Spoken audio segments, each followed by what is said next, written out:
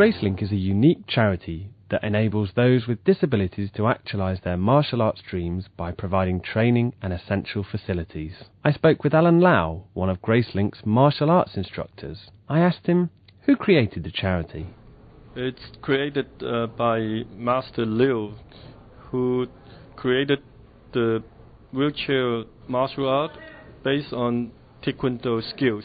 We started this work about 4 years ago, and those who came at the beginning, they become black belt now, and being the assistant instructor.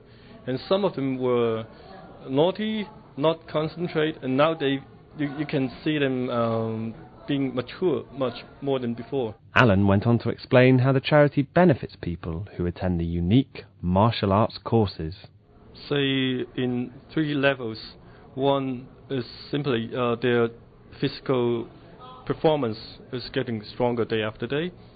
And secondly is their confidence. Through the training, they have more confidence to present themselves. Third is the team spirit.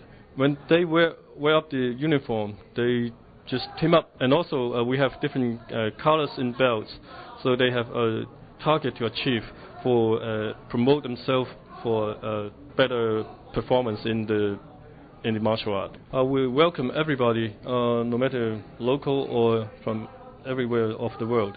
And actually we have a boy who always wear a smiling face when attending the class.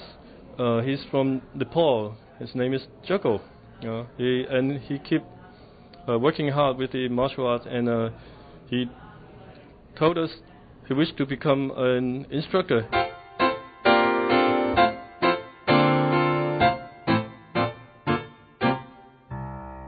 And for disabled to attend the training class is not easy because the transportation is limited for them, and also the equipment.